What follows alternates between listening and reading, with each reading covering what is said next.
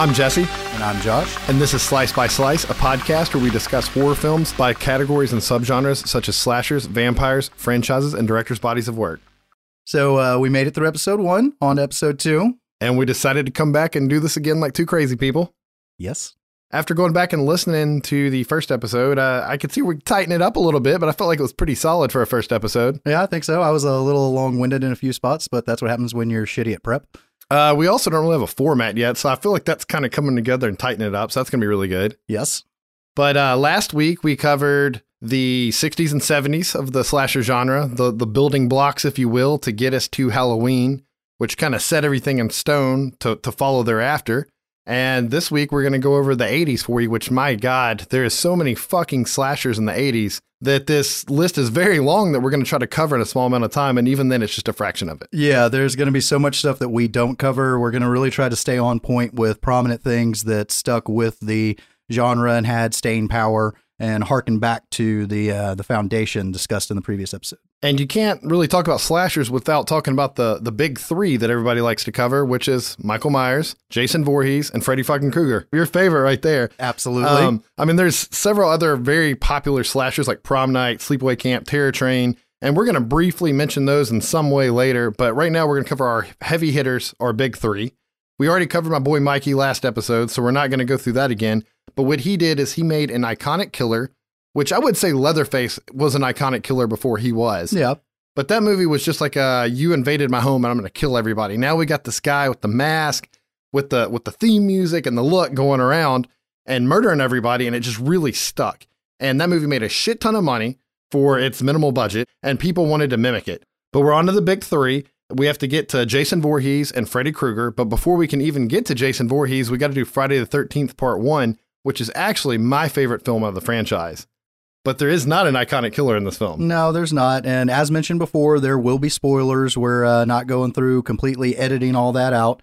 And once again, this is just our interpretation and as fans, how we see things in the series. We might leave some movies out that you guys like. And sorry in advance, but it's going to happen because there's too many of them. But in the 80s, we had lots of slashers pop up. There's prominent ones like Prom Night, Sleepaway Camp, Terror Train, and many others that we're going to bring up. But Friday the 13th came in 1980, just 2 years after Halloween. And it was made by Sean Cunningham. He had made some family films. But before that, he had worked with Wes Craven on Last House on the Left.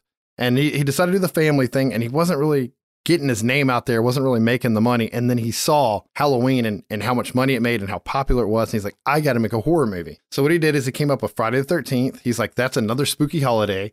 I can sell this. And he actually made an ad, which was, you ever seen the Friday the 13th logo breaking through the glass? Yeah. He made that as a poster and put it out in magazines and movie theaters like it was a movie coming out. No script, no idea, nothing. And he just put that out and he started getting phone calls. When's this movie coming out? We want to distribute it. Who has the distribution rights? What a tease. Yeah. So he did it. And then he got the funding to make the movie. And he called up a writing partner of his that he had worked with in the past. And they had made like some Bad News Bears knockoff movies. And he said, hey, I want to make this movie. I want you to go see Halloween. I want you to take notes. And then I want you to write me something. So Victor Miller, that was the writer. He went and saw the movie. And he wasn't a big horror movie fan, to my understanding. But he watched it and he said, I think I figured out how to make a really good horror movie. The movie needs a past horrific event to happen. We got to have adolescents in it. They got to die while they're having sex. And I'm going to start writing. And then they had to figure out special effects. And they got Tom Savini. He had just came off of Dawn of the Dead doing the special effects.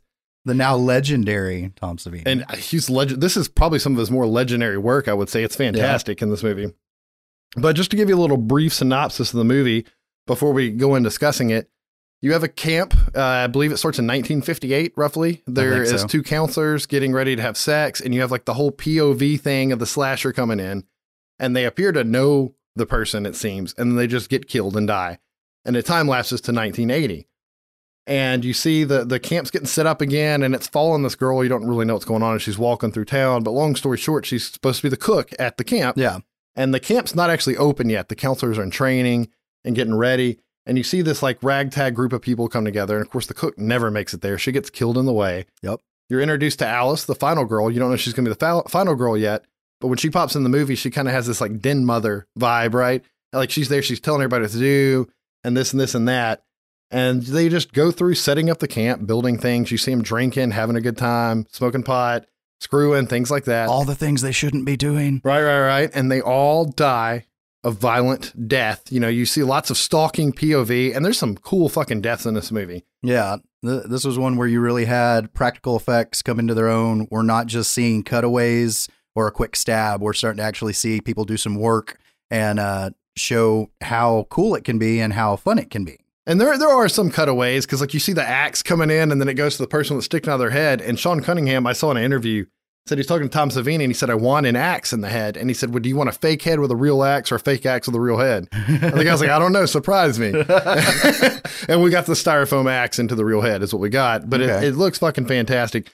Kevin Bacon getting that arrow through the throat and the lamb blood spraying out, which it was just all phenomenal. Yeah, I saw a thing on that. There's like 4 people up under him with him going through the rig and everything to actually make that work. But that's what makes that stuff work, is actually working hard and getting the shot. And just to show like how fucking involved Tom Savini was, the pump actually stopped working and he had to yank the hose off and he put it in his mouth and blew the lamb's blood out himself to make it spray. That's why it goes. That's right. But anyways, you see these camp counselors, you know, playing strip Monopoly, which has got to be the longest, slowest strip game you could play. Yeah, that sounds awful. Drinking their Budweiser, hanging out, and getting picked off one by one until finally you get down to your final girl, Alice. So they've seen Laurie Strode, they've seen how it worked. They're going to do this in their movie. And she barricades in her house, like it's very Scooby-Doo the way she barricaded the house up. But when she does this, somebody comes with headlights and she goes out front thinking she's safe. And this little old lady comes out that looks like, you know, she belongs in like a I Love Lucy episode. Yeah. I'm saved. Yeah, and she thinks she's saved, and then this woman starts talking, goes kind of crazy, and you find out that, I mean, spoilers, but this movie's old as shit. She's the killer. Her son, Jason Voorhees, drowned while camp counselors were having sex, and she's going to murder everybody. Yep.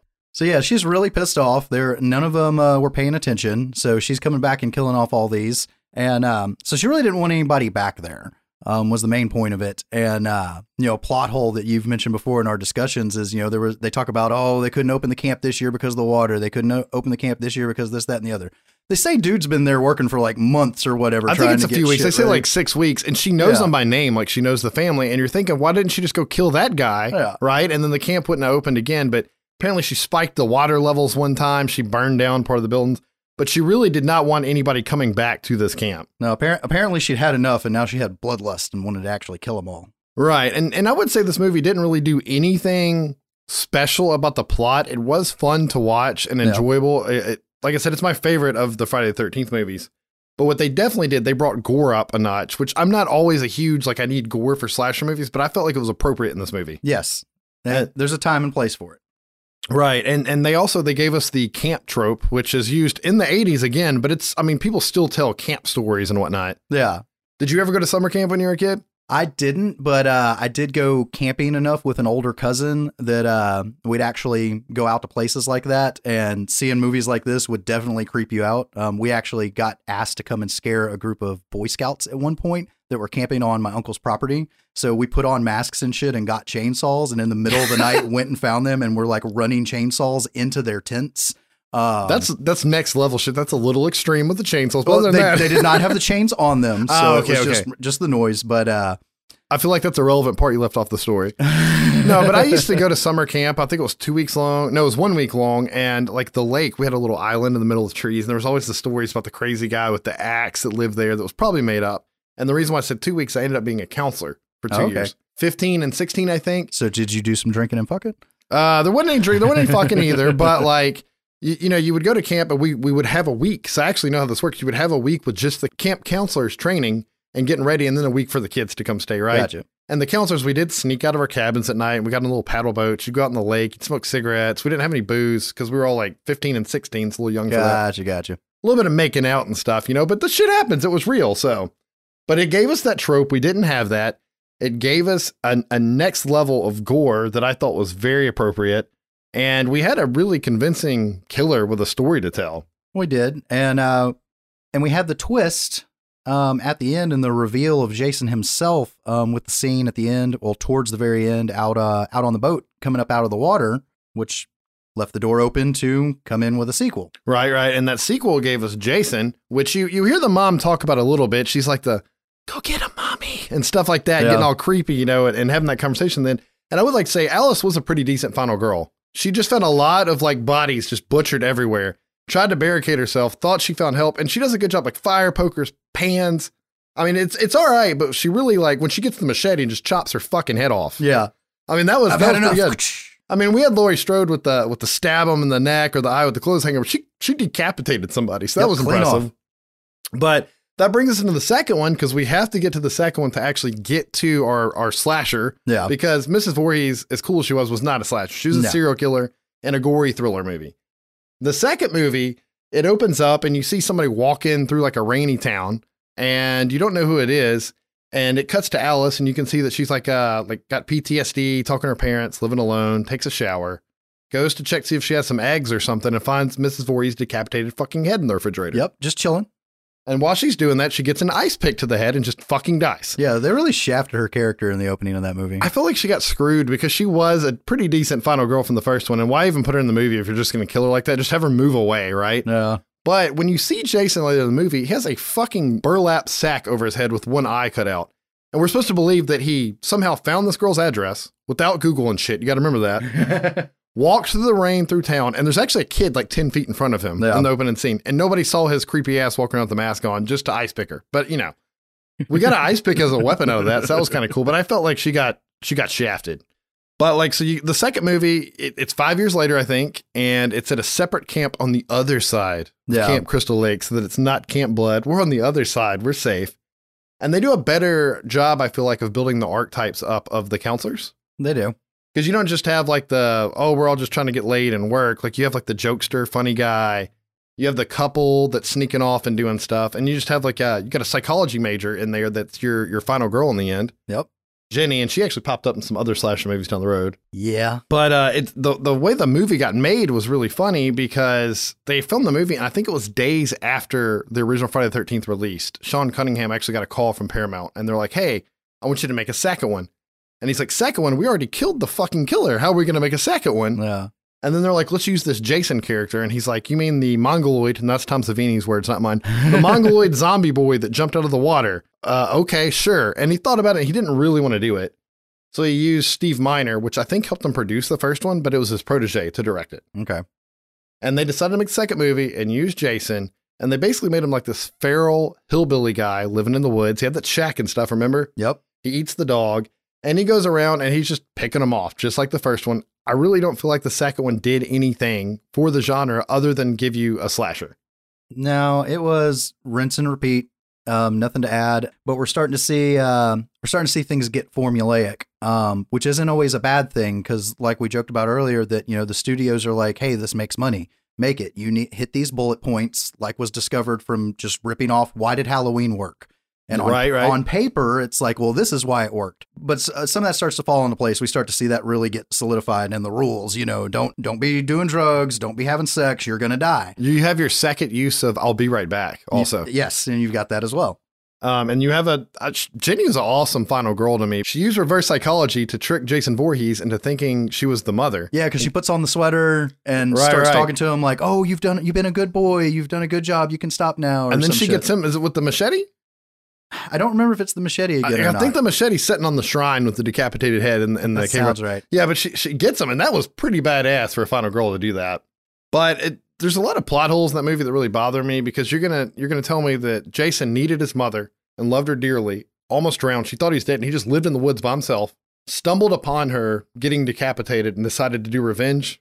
I'd like to see this like mapped out somewhere. I don't think they could do that. I feel like it's a really big plot hole. Well, you're talking about plot holes. We've also got the kid in the wheelchair who makes it a point to tell the chick that his dick still works. And there is no ADA compliant ramp to get his ass in the house. And they never show how they get him up and down those steps, but he's always in there. That is a cool kill scene, though. He takes the fucking machete to the head and he just rolls backwards down like 300 steps that we don't even know why they're there. Yes. That doesn't look safe. Why would you build it like that? But that gave us Jason Voorhees. And really, that didn't fully give us Jason Voorhees. He doesn't have a hockey mask yet. No. He doesn't it takes part 3 for him to have the mask, the full look, and really just get violent on the kills. He also gets those cool slasher, like steps off camera, into camera, scary scenes. But we could talk about the whole Friday the 13th franchise here trying to get there. Yeah. And we will do that eventually sometime when we get to the Friday the 13th franchise. But right now, it's just important to say that we had a knockoff of Halloween, stole some points, made a successful movie, enough money to shit out a sequel. I'd like to point out Friday the 13th Part 2 actually came out before Halloween Part 2. Oh, really? Yeah, I think they came out the same year, but like that's how quick they did Friday the 13th. Was this another 4 months apart thing? No, because Halloween is in 78, right? And then this was 80. And then they both came out in 81. Okay. But they were just a few months apart. But it actually beat Halloween. It jumped the gun to make a sequel and reuse the final girl and stuff. They both had the original final girl in the movie, but we know Laurie makes it in Halloween 2. Yeah. But I mean, they stole the formula. They solidified it. They made a sequel, which became technically that's another element of a slasher movie right there, just having a bunch of sequels for the most part. Unfortunately. Yeah. I'm not a big sequel guy generally, but it did all this and it made it work. And then it invented Jason, which we don't fully get till Part 3, and we'll cover all this later. Yeah. But he's there. And then we have lots of other slashers coming off with their whodunits and no-name killers, and we're going to get to those a little bit. But before we get there, we got to get to our next heavy hitter, number 3, Josh's favorite, Freddy Krueger, the Sleep Demon. All right, so the original Nightmare on Elm Street is like one of my top 5 favorite films of all time. Definitely my top slasher film. So I got to be careful on not spending too much time on this, just like Jesse with Halloween. Like there's definitely some bias here, and I'm going to try not to be that way and just go over points. I was actually surprised at how short I kept the Halloween thing and how much I didn't talk about it. I think it's because I purposely didn't write anything and I just went with it. You did a very good job. You did a surprisingly good job. So when Nightmare on Elm Street came out, it wasn't a new director or writer or anything like that. Wes Craven already had a few films under his belt that were creepy, fucked up films. So we had Last House on the Left. We had The Hills Have Eyes 1 and 2. And we've got... I'm going to bounce around here probably. I have to talk about Freddy Krueger and why he works and why he's different. You've got outlandish things that happen. He shapeshifts. You can have abrupt scene changes. You can have superhuman strength. You can have all kinds of stuff that don't make sense. And it's 100% okay because it takes place in the dream world. Right. They took horror and they took fantasy and they put it together. And it wasn't just horror. They took slashers and added fantasy and just really opened doors to we can do whatever we want in this movie. Exactly. And so you don't have to ask why or how or that's not possible. And then at the same time, going back to movies, some of the movies of the 60s with that terror and dread is the idea that Wes Craven wanted to play with, that if you die in your sleep, you die in real life. So you can leave this movie going home at the time like, oh, man, I'm fucking scared to go to sleep now. Boogeyman's going to come get me in my dreams. One of my sets of VHS extras interviewing Wes Craven, he actually said he read a newspaper article where a boy in India died from what they could tell in his sleep. Yeah, had the coffee pot in the closet and all that shit. And that's all he needed to make a movie, and he just went with it. Yep. So we've got our group of kids here. We've got Nancy being the good girl, her friend Tina. We've got the jock, I guess, with Johnny Depp and Glenn with his cut off just below the chest shirts. It's really funny to think that he's supposed to be like the jock hero type guy, but he was just so tiny and skinny. Yeah, and he was real standoffish through the whole thing. Like, yeah, I'm hearing about this, but I read this book here. I'll tell you about that, about controlling your dreams, but I don't really want any part of this. He really fit though. I felt like his dialogue and everything. He played the. You have the girl next door, he's the boy next door. Like he fulfilled that perfectly. He did. And so we get our group of kids together. We've got Rod, Tina's boyfriend, who's the badass and, the hip dude of the group. And pretty quick in the movie, they're through discussion, they figure out they're having dreams about the same guy. And we get the first death in the film with Tina and Rod right after they've had sex, of course. Right. But we get to see the thing play out from both sides, with her being attacked by Freddy and then Rod on the awakened state in the real world seeing this happen. But he just sees her. He doesn't see anything else. Floating on the ceiling. We get the great gimbal work with all that, with her being drug up the wall and being dropped on the bed. He sees the slices across her chest. All of this is just totally out of left field. Right. This hasn't been shown to this extent, and this is your first kill in the movie. Like, right. We're going on a completely different kind of ride here. And not just in slasher movies, like horror movies as a whole, you didn't have anything with that crazy level, like cinematography and cutting back and forth and seeing everything from both perspectives like that. It was just like really new. Yeah, and that's another thing that makes it so scary, because here's the helpless boyfriend watching this happen, and there's nothing he can do. He's just seeing all this go down, and there's nobody there to attack or try to get her away from. So, of course, he gets arrested, because what else are you going to do? Right. They find you're covered in blood. The room's covered in blood. You were with her. You had to have done this. And story moves on that we come to find out from Nancy's mother getting sick and tired of hearing about all this dream stuff, drinking heavily more and more through the movie. And finally, she takes her down to the basement and she's like, look, there was this guy and he was a child murderer. And he got arrested and somebody didn't sign a search warrant in the right place or something. I may be quoting one of the later movies, but she says through a technicality, he got off. So we got together and we took care of him. They made a lynch mob and they burned his ass alive. Burned his ass alive. And, you know, even pulls out the glove like, he's gone, honey, it's okay.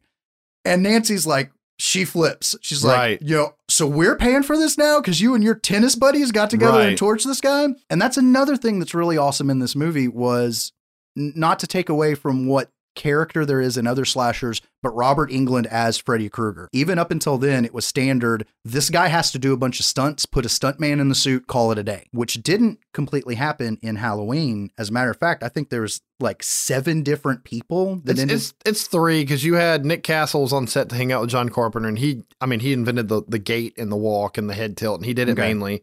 The special effects guy, who was one of the producers, I think, also did it, because he would know like the weak spots in the doors to punch because he prepped them. Okay. So he would put on the mask and he'd like punch through the closet door and shit like that.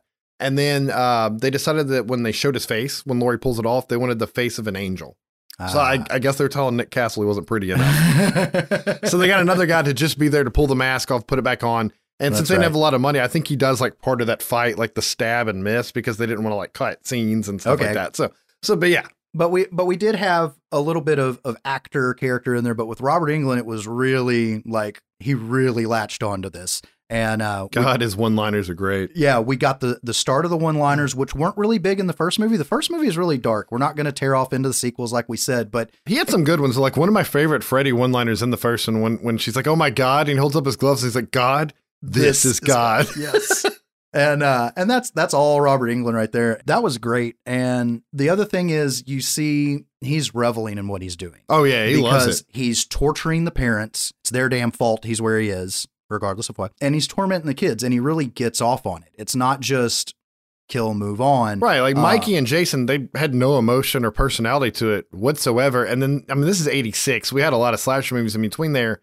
But there were a lot of whodunits that had POV kills, so you didn't even know the killer was till the end most of the time. And not to say we didn't have other slasher movies at the time with full-blown characters that were the killers. They just weren't that good. Slumber Party Massacre. He didn't really become a character till the second one, though. When he got the pompadour and he was like fucking doing the rockabilly and shit. True. I don't know what the hell happened there, but we'll get to that. But we've got the last part of the formula, to me, really comes together where we've got the group of kids. We need the strong girl. We need the sidekick girl. We need the jock. We need the bad boy stoner type things. It's kind of like the last piece that was missing. And they really, I want to say this movie did a better job with the cast.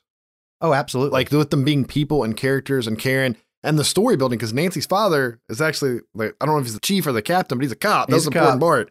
You know, that was an important part. Like he had something to do with killing Freddy, even though he was John a cop. Saxon, he's still stuck where he was ever since Black Christmas. Yeah. And you know, and like they get access to the prison to go see Rod when he's in there, and you get to see him fucking get strangled by the snake blanket because there's nothing there. It looks like a snake, but it's supposed to be Freddy doing it. No. And it's because like the story building. You had the cop dad in there, which kind of plays into when Johnny Depp gets it at the end, and he's going for Nancy. You know.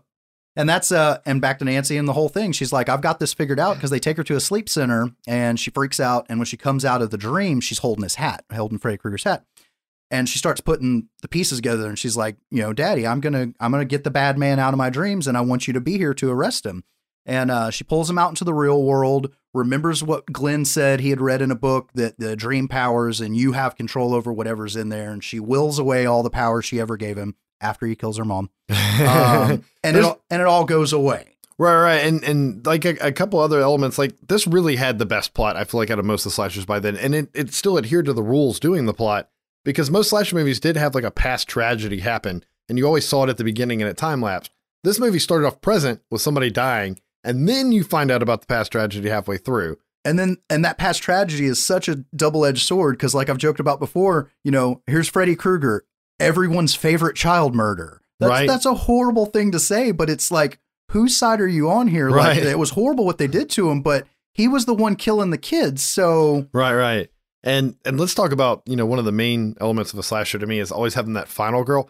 Nancy was a badass final girl. Yes. Good thing she had that book. Yeah, she got like the Ranger survival guide or whatever, and she's like fucking rigging fire axes to fall and like gunpowder and the light bulbs, and she fucks Freddy up. I mean, but yeah, I thought that was kind of like a lame ending in a way where I was happy to see them try to fully kill off Freddy, right? Yeah. But I take all the power I gave you, and he just like turns into fucking Ziggy Yeah, Stardust. he turns into the sparkles and falls into her back and disappears. Yeah, that was really weak sauce, but Wes Craven didn't want a sequel. He wanted it to end there. Right. And like you're saying, what happened with Friday the 13th, this is right around the same time that the studios are figuring out that the successful movies, oh my God, we can just keep doing the same, not just copying other movies, but doing the same franchise. Like, let's just write another one. Let's just write another one. As long as we're getting return on investment. I mean, this is 86, so we probably already have 3 or 4 Halloweens or Friday the 13th at this point. Exactly. We got a couple Texas Chainsaw Massacres at this point. You know, like, people are just making sequels, and that's just slashers. Horror movies are cheap to make. Slashers are just cheaper versions of horror movies. Yeah. But all of these horror movies are just making sequel after sequel, and no matter how shitty they are, people keep going to them. Yep. And why not make money, right? So this, like you're alluding to, this leaves us in the era of the shitstorm or flood of slashers, where it's every studio, every group, every writer, like, oh, we understand the formula now. Let's put out all this stuff. Were there any ones that happened out of the shitstorm that you want to cover that maybe actually did something important that we still harken back to? I wouldn't say did something important, but I got a pretty decent list of them that we could cover very briefly that started in 1980 that people either love and they're always talked about as far as slashers, or they at least had that one really cool thing to them, right? Okay. And I'm going to try to do it, I think, in best order chronologically that I can. But Prom Night came out in 1980. Canadian slasher, you're going to see that a lot here. Jamie Lee Curtis. So like they straight up, hey, let's get Jamie Lee Curtis from Halloween. She was awesome. Put her in there. And she didn't save the movie. And God, man, I went back and watched this movie. I hadn't seen it in a while. There's so many scenes from Carrie and Prom Night that I mix up. Like it's so unfortunate. But you know, the movie, it's a whodunit. You got like a really creepy scene at the beginning with the killer is coming, and these kids kill your ass right out that window. Right. Then these little kids are playing this fucked up game, and you see they're actually kids, and you see a girl fall and die, and somebody looms over her body, and you don't know who it is. But you get this whodunit movie, and lots of POV kills, some pretty graphic kills. It's got a little bit of a Jalo vibe with the black leather gloves going in, but it took hints from other movies because you have like the crank calls, like Black Christmas. You know, Black Christmas had Billy making those crazy calls, and that's happening. And the killer's kind of a little deranged, like the pencil tapping and all that. And he does a lot of things to build up tension up to when somebody's going to die. Because when you think somebody's going to die, you're like, they're coming, the killer's coming. It kind of harkens back to the beginning, but like, you know, they're going to die and it just won't fucking happen. And then they finally just get it. But the movie had a really cool decapitation scene. You know how like axes, you know, but you got right. But like that one, it's a huge favorite, and I don't mind it. I just think, unfortunately, it's one of those movies when you've seen it once and you find out who the killer is, it takes a lot away from it. Yeah, there's no. And this movie's so old. I'm gonna like when we break the 2000s, I think we'll stop doing plot twists. But it's a whodunit movie, and Jamie Lee Curtis's brother Alex ends up being the killer, and they're the one whose sister died at the beginning. So he's just mad and hunting people down. And I do think it's funny, they hadn't completely ran out of holidays yet, but they decided to use Prom Night, which was an event instead of a holiday. Yeah. But that one is a favorite, and it even got remade. But like it did a good job of doing like a whodunit with lots of red herrings, because they allude to the killer being like a completely separate guy. Yeah. But I mean, it really followed parts of that formula and borrowed things like the crank calls, and it made it work. And then we got Terror Train, also came out in 1980. It could have been called New Year's Eve. At least they decided to not do that, right? Yeah. I hate Terror Train. I really do. Yeah, I hate to say it. I didn't go back and rewatch it because I remember watching it probably at your house back in the day when we were like 15 or 16. And like, I'm done with that. Don't have to do that again. I thought I had seen it, but when I watched it the other day, it really felt like it was the first time. Really? Yeah, but I mean, it's also. I have to go back and rewatch it. It's a Canadian slasher movie, has Jamie Lee Curtis again, sensing a pattern here. David Copperfield's in it for some fucking reason as the magician. I don't know that. Don't get me started on that plot. But this movie did something. He was doing well in those years. Yeah, I mean, I loved David Copperfield when I was a kid, but I mean, he felt really out of place in this movie. And some weird scenes of him and Jamie Lee Curtis. But what this movie did that was cool, the train was very claustrophobic. It was a very claustrophobic place to have the slasher chasing you down because you had fucking nowhere to run. No escape. I mean, it could have been a boat. Might as well have been a boat. Like either one that was fucked. So that was new and different. Waters. And something I wish I could see done to better effect in another movie. The killer, every time he kills somebody, takes their costume. Right? So you never know. I mean, I guess we know what costume the killer's in, but the people don't. Yeah. So that was new. Like the claustrophobia and the costume swaps were awesome. So then we've got My Bloody Valentine, the 81 version, which it's Canadian. Canadian again. So there are some holidays that hadn't been used at this point. Another holiday, and it's the town is Valentine something. Valentine Hills or something like silly. that. It's a mining town, that's right? That's the town. And so we had the slasher, or we had the killer from years ago that killed everybody. And the town's like, oh, we can't celebrate this holiday anymore. And it's what, like 20 years later? Something like that, yeah. They're like, okay, miners. It's one of those, it's like your small town where everybody knows everybody. And like the mine workers are the kids of the town, so to speak. And they're getting where they can have their party. Well, then the kills start happening, which we do have the neat thing with the hearts being cut out of people and being left for people in the boxes. He's like a straight up serial killer. He had like a calling card, right? Yeah. So that was pretty neat. But we get to where the kills start happening, and the mayor's like, okay, we're tearing all the decorations down and all this crap. So the kids end up going to the mine where they're going to have their party. And we start having... Terrible idea if he's supposed to live in the mines and he comes out of there to kill. Let's just go to him. Exactly. But it was kind of cool as far as an iconic killer, as he's just, the guy with the full mask on. It fit into the town, but it was really creepy looking. Yeah. And it's a cool thing. They use the past tragedy. Yep. But instead of it being a past tragedy caused the killer was the past tragedy. Yeah. And then he's supposed to be in an insane asylum as far as they know. And you don't know, is he back? Because they think he might be out. I think they end up saying, like, we can't find record of him being here. Yeah. So you don't know if it's him or if somebody else. The kills start, love triangle going on. Yeah. So I say when the kills start, they're all convinced that he has come back. And that's what they start saying is like, I forget his damn name. It's like, blah, blah, blah is back. And, but then you find out that it's not him. Right. And it's one of the guys involved in the shitty love triangle. It's Axel. And I'm going to say something that I normally don't say because, I don't like sequels for the most part. Yeah. This movie could have had a sequel. He was pretty good. He did his own thing. He was copycatting. I wish I could remember the original killer's name, but he's copycatting him pretty well. And they think they got him pinned down. He cuts his own fucking hand off just to get away. Yeah. And he's, so it's not like he fell in the water. We didn't see him die on camera. He might be alive. Motherfucker got away and just yelled crazy shit as he ran down the tunnels. So he's still out there somewhere. Yeah. Interesting flick. Good enough for a remake, but they didn't do the sequels. I don't know if it didn't do good monetarily or not. The fatigue maybe started. I don't really know why they didn't make a sequel. I mean, the Canadians were just shitting out slashers at this point, so they might have just had other ideas to work with. But that's a movie with a pretty good remake, if I remember correctly. I've only seen the remake once, but I enjoyed it. Another one, I always remember this being one of my favorite slasher movies from '81, Happy Birthday to Me. I love this movie, and I just went back and rewatched it again. I actually watched every movie on this fucking list of these episodes that we're doing.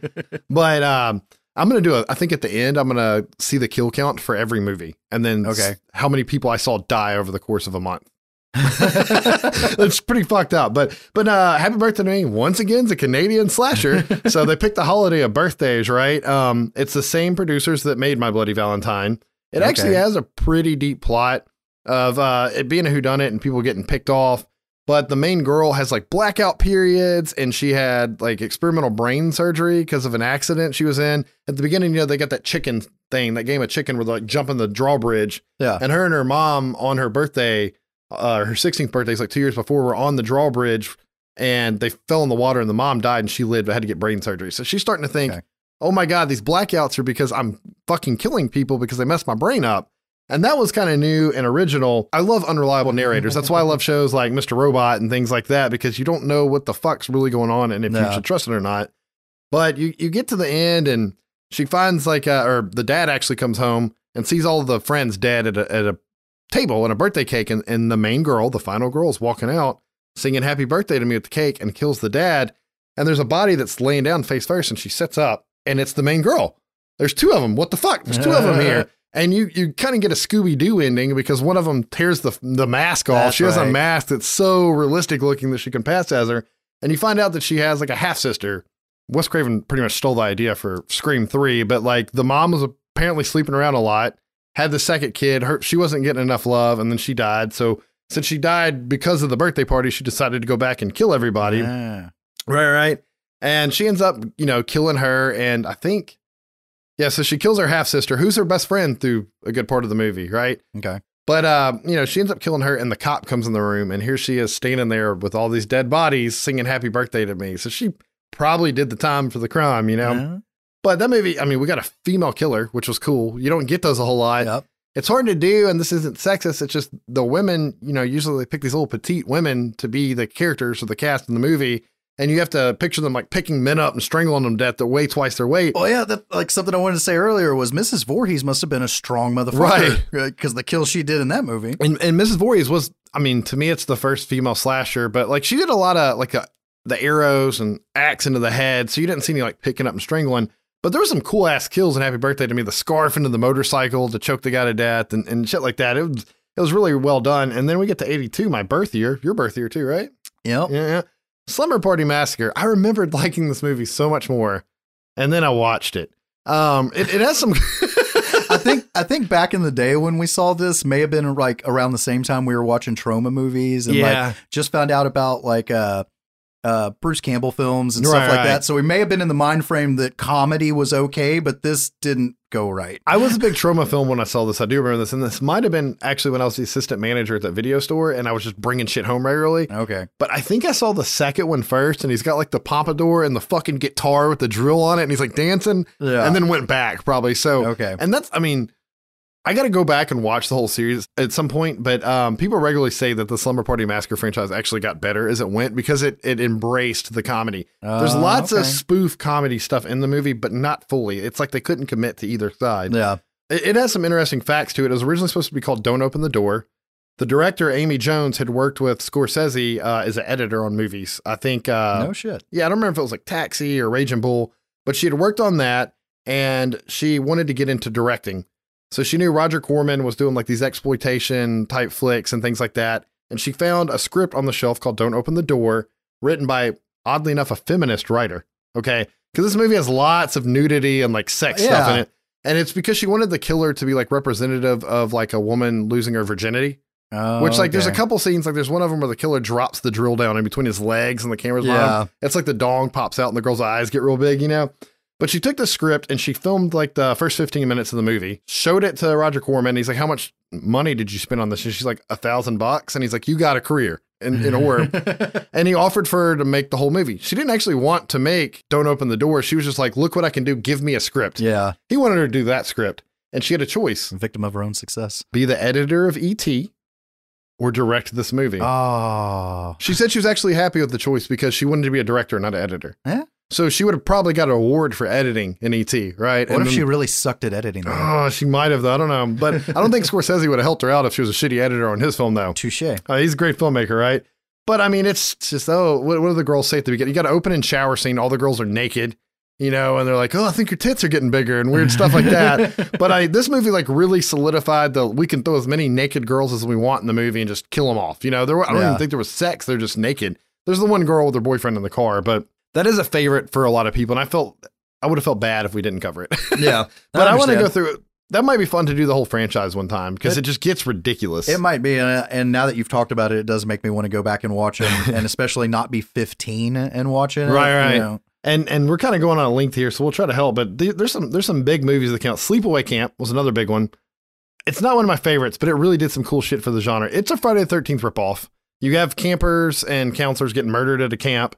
And we'd seen that before, but what they did in this movie is they actually used 13, 14, 15, 16-year-old kids to play teenagers. So there weren't adults playing the teenagers. Yeah.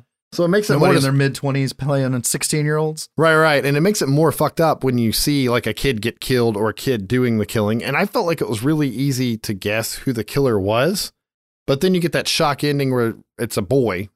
Surprise. But, you know, the crazy fucking aunt that raised her wanted a girl and had another son. I guess that's probably what fucked her up because like the sexual tension, there's the boy trying to make out with her and he likes her. He's probably really confused, you know, and that causes the kills. But I would say like using actual kids for the movie was the big shock factor thing for that. Yeah, I can definitely see that. Right. And in 84, Silent Night, Deadly Night came out. Fucking Santa the Killer, right? Yeah. Really, I mean, this movie was just an awesome axe murderer movie because I'm a big fan of watching the guy run in and swinging an axe, but you like guys just wielding weapons. That's just your thing. The axe is just like a neat weapon, okay? But it's pretty cool because in this movie, instead of following like the group of survivors or teenagers or the final girl, it follows the killer from the beginning. You see him. Have you seen this movie? Not in a long time. Okay. So just real briefly, the kid he visits his grandpa at like a retirement place with his parents, and he's young and he's got a baby brother in the car. And his grandfather tells us some crazy shit about how like the naughty kids get punished by Santa Claus. It's kind of traumatic. And then the car gets carjacked basically by a guy in a Santa suit that murders the parents in front of the kid while he runs off and hides in the desert. Nice. And him and the brother live, and he goes through an orphanage, and he basically, Santa Claus freaks him out, right? Yeah. But he ends up He ends up donning the Santa Claus costume and just going in and getting work done. That's right. It's worth watching, but like it's one of those movies that's just a kill movie. There's not really much to it, but it was really neat. Like have empathy for the killer and follow the killer for the whole movie. I got you. Another one that we definitely need to touch on is April Fool's Day. This one, it's one of those that it starts off like, okay, we got the tropes. We got our pigeonholed characters. We think we know where we're going. They're going out to the dinner party on the island. I think it's on an island. I know they got to get there on a friggin' boat. So I will say I watched this movie with my mom and sister probably in the early 90s, and I fucking loved it. And I never went back and rewatched it until now. Oh, really? I wish I would have kept it that way, but yeah, it does not hold up. It's got some neat kills in it, but it's like the whole... Does it? Touche again. Okay, when you're watching it, it's got some neat kills in it, and it does this great build up to a huge letdown. It's the slasher movie with nobody dies. Yeah. So the whole thing was a fucking prank. Yeah, and the movie should have fucking told it to you right there. The name being April Fool's Day, but I don't know. It's the first slasher movie I ever saw that's just a big fuck you to the audience. Yes, because you see all these people, you never actually see anybody die. No, they find the bodies. They always find the bodies one at a time. And you get down to the final girl at the end, and she ends up busting into a parlor, and they're all just hanging out, right? Yeah. And what it is the rich girl whose mansion it was, she inherited it from her parents, wants to make a whodunit like hotel, right? Yeah, so you come out here, you pay, you do the experience. Did it fool y'all? Yeah, it fooled y'all. Cool, I got a good idea. So she tested it, and like the sheriff was in on it. He was an actor. Yeah. You see like a doc guy get his face ripped apart. He's actually the special effects guy. Yeah. Right? And they would just come to the friends one at a time and surprise them and tell them. And you want to find out how it works, and it just ends with the big fuck you. And then you think she's getting killed by one of the friends. And that's also a prank. So yeah, when she comes up behind her to slit the throat, you're like, yay, finally. And like, oh no. Interesting fact, though, this movie's novelization had another layer to it at the end. I don't think it had the slit in the throat like on the bed after the fuck you is done, basically. But you know that it was set up to practice for this whodunit hotel. And her brother comes in and murders her so that he can get the inheritance. Ah. So that would have been a better ending. Now, we also had Jenny from Friday the 13th 2. Whatever the actress's name is. I don't remember, but she was in that flick. Yeah, there's Biff was in it from Back to the Future. Yes! I knew there was somebody that when I rewatched it, I'm like, holy shit. But, so that got us like a huge way through the 80s. And then there's sequels going on in there, obviously. And then in, I want to say 88, we got Child's Play. And Child's Play...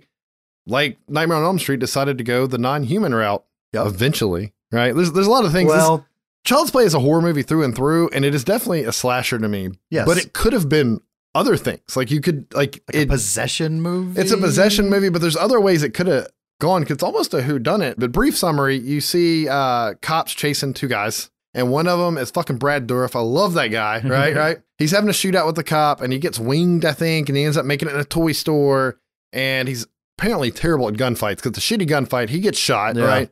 And while he's bleeding out, he finds this doll and he does some voodoo spell on it and lightning strikes the store and it explodes, right? We know a spell was done, but I don't think it's implied that he's possessing the doll. No, because he's just kind of like ends up laying there next to it. Right. And then it cuts to, honestly, he's one of the most adorable kids I can think of in a horror movie or slasher movie. And I don't know, I guess it's his 5th birthday, right? But I don't know how old the actor was, but the kid's name's Andy, right? The kid's innocent as fuck and like down to earth. And it makes some of the lines in the movie a little fucked up. Yes. But this commercial comes on and you see this fucked up looking doll that as soon as I saw it, I'm immediately, my buddy. That damn song. Oh yeah, it always got stuck in your head. And that doll was creepy too, but clearly they saw the Hasbro doll, was like, hey, I can make a movie off of that, right? Yeah. And he's got like the toys in the room and he wants it and he's making this mess, making bed and breakfast for his mom and he's happy and he gets his birthday present. And it's fucking clothes, right? Don't give a 5-year-old clothes. They're just not happy about it. You just get them clothes on the regular. You get them toys for the birthday. He did get the tool set, though. He got the tool set to go to the doll he didn't have. Yes. That's like insult to injury. Right. But the mom ends up, she's at work. Her best friend works with her. Apparently a homeless guy, for some reason, has one of these dolls for sale in a back alley. Yeah, seems like a bad idea. To think that during the explosion, that like what we didn't get to see was the one doll that like went way off out of frame. And like 2 blocks over, he's just... going along with his cart and this box lands there. He's like, oh, how come you sell me this? He could have technically crawled into a different box to look clean. Possibly. He is a living doll. Yeah. And I think he even, doesn't he get questioned or something later? And he's like, I got it from this old store, blah, blah, blah, or something. Right, because they go back to the site later in the movie. But yeah, so she got the back alley doll for sale that nobody can get anywhere. The kid's upset that he didn't get what he wanted. So here's the lead. The mom's going to save the day. Right. So she gets the doll, takes it home, goes, I don't remember if she has to work late. Her best friend ends up babysitting. Yeah. And you get the first, it's not the first kill because you saw, the fucking him die at the beginning, right? Serial killer, Charles Lee Ray, right? You see like a POV from a short camera view run and push Maggie, the mom's best friend, out the window and she dies. And then, the mom comes home from work and the police are there. And this is where the movie could have done a couple of things, right? The movie's kind of playing like, did the kid do it or did the doll? Yeah. It really could go either they're way. looking at the footprints in the flower or whatever and asking to see the kid's shoes. And why didn't they check the shoes he was wearing? He's like, I checked every shoe in the closet. What I want to know is why when you see that shot of what happens to her, she's like 10 feet away from that window when she gets pushed and stumbles and stumbles and stumbles all the way across the table and then continues to stumble all the way out the window. That just bothers me. But the movie could have gone a lot of ways. Have you ever seen the original movie poster for the movie? I don't. It's a skyscraper and a body falling, and then like a killer's face in the background. It's the one that my wife has signed. Okay, nothing to do with the doll. Yeah, right? It doesn't tell you shit. So at this point in the movie, the doll could be possessed. Yep. Two ways. It could be possessed and actually killed Maggie. It could be possessed in a way that it just corrupts the child. Yes. Or the kid could just be fucking crazy and did it. Yeah. Right. So that was really neat that it could have gone either way. But, the kid ends up getting put not really in a mental ward, but they're like testing him to see if something's wrong with him. Yeah, because they're definitely thinking something is. He sneaks out and the doll, like they go and they fucking at that point in the movie, the doll's real. You can see him running around. Yeah, and like the kid goes into the crack house or whatever. Yeah, well, he's got a tinkle. Remember he goes. Yeah, that's right. So he goes in and starts peeing and he goes in and he blows up his old partner. But the kid is really innocent in all this. And I think if it would have gone the way where it was the killer, or he was the killer, that could have been really cool, whether he was being corrupted or not. No. But he's so innocent. And you get to see things like when the cop's talking, and he's like, oh, Chucky said his name's Charles Lee Ray, and Daddy sent him from heaven. And he said Aunt Maggie was a real bitch and got what she deserved. Like when he says it, it's just really like, what the fuck? But, you have the doll go around and kill people. So you got this non-human killer, and you eventually figure out it is the doll. And you find out it's the voodoo spell and that he's turning the doll's becoming alive and he can die. So he has to possess. He has to get out of it. Yeah. Right. He has to possess the first body that he revealed himself to. So I got a date with a 6-year-old boy. Fucked up funny quote, but Brad Dourif's voice, fantastic as Chucky. Yes. One-liners to rival Fred Krueger. Absolutely. Okay. So in some cases I'd say beat it, but Chris Sarandon was in the movie. He played the cop Mike. He was really good. I love him in Fright Night. He's the vampire next door Jerry, right? Yeah. Like it had a good cast, and it actually had a better plot than a lot of slasher and horror movies do. Yeah, and it was one that if you going back and rewatching it, it really can just kind of hang out as a movie. Right. You don't have to pigeonhole it. You can just say, watch this flick. Right. And it's because I feel like that it could have gone multiple ways. And the use of practical effects, like thank God CGI wasn't a thing. Yeah. Once we get the burned up Chucky that's super pissed off. Well, the animatronics were top notch for the face, right? Yeah. And I know that they were having to, I saw in a documentary, they were having to they would check your person when you left the set if you worked there because they were so fucking expensive. They only had so many of them, right? To make sure nobody stole it. And then the costume didn't look cheesy on the little guy playing Chucky. Mm-mm. And they would cut back and forth in between the two, right? Yeah. And the movie does have some solid kills. It has some really creepy fucking scenes, like when Andy's, they're checking on him and she goes back home by herself and she's looking at the doll, just worried about her son. I don't remember if he does it before or after. She finds the box, picks it up, and the batteries fall out. Yeah. And then she looks at the box and says the batteries aren't in them. And then she picks him up and he's like, wanna play? And the innocent doll voice, right? And she throws him and he rolls under the couch. And then she's threatening to burn him, Yep. Like in the fireplace. And she's yelling at him, trying to get him to talk. And she's like, I said, talk to me, damn it. And he looks at her, he's like, you stupid bitch, you filthy slut. I'll teach you to fuck with me, and you're like, oh my exactly God. Like, oh shit, now she knows for sure. He also, when he's in the elevator trying to get to the house, and the old lady's like, what an ugly doll. And he's like, fuck you, lady. And the thing is, like, the Chucky movies, they go out there and get goofy. This one wasn't. No. But these lines fit. No, they were fine. And it didn't feel slapsticky. It didn't feel schlocky. It felt like this is just a pissed off motherfucker who's going to take no one's shit. And he's very unhappy that he's stuck in a fucking child's doll. And like I said, really some of the better special effects in the movie. Absolutely. You got some cool kills. I don't understand why there's like what's he, my buddy was, we were kids. What's he call a good guy doll? Yeah. What's up with the good guy doll knife? You notice he has a knife that looks like it goes with the toy. I don't know. But so Different it's times, not without man. flaws. Different It's not without times. flaws. But we got another non-human slasher. The final girl is both the mom and the little boy, really. Yeah. We got some wicked kills, and I mean, it's just a solid flick that I feel like was helping solidify as we're getting near the end of this like cycle of slasher movies. Yeah, it was doing something different and showing that if you had a well-made movie, and we probably started getting into where at the point where more money was being pumped into some of these films. Right. But if you had a good movie, it didn't matter if it was a horror slasher, whatever, make the movie and have your idea. Right, really was. There was probably a couple other new things in there that just weren't as big. Yeah. And then it really starts dying down. I would say is the last big one. We'll get into the next episode's going to be about the 90s. Yep. And there's going to be a couple of things at the beginning of the 90s, and then it just fucking dies for a few years and comes back. You'll have to tune in next Friday for that one, though. And don't forget to rate and review this one so we can know how we're doing. If you have any comments about the show, shoot us an email at sbyspodcast@gmail.com. And you can also follow us at Instagram and Twitter at sbyspodcast. And we'll start putting some stuff on there as we see some traction. Yep. But until then, I guess this is the end, friend.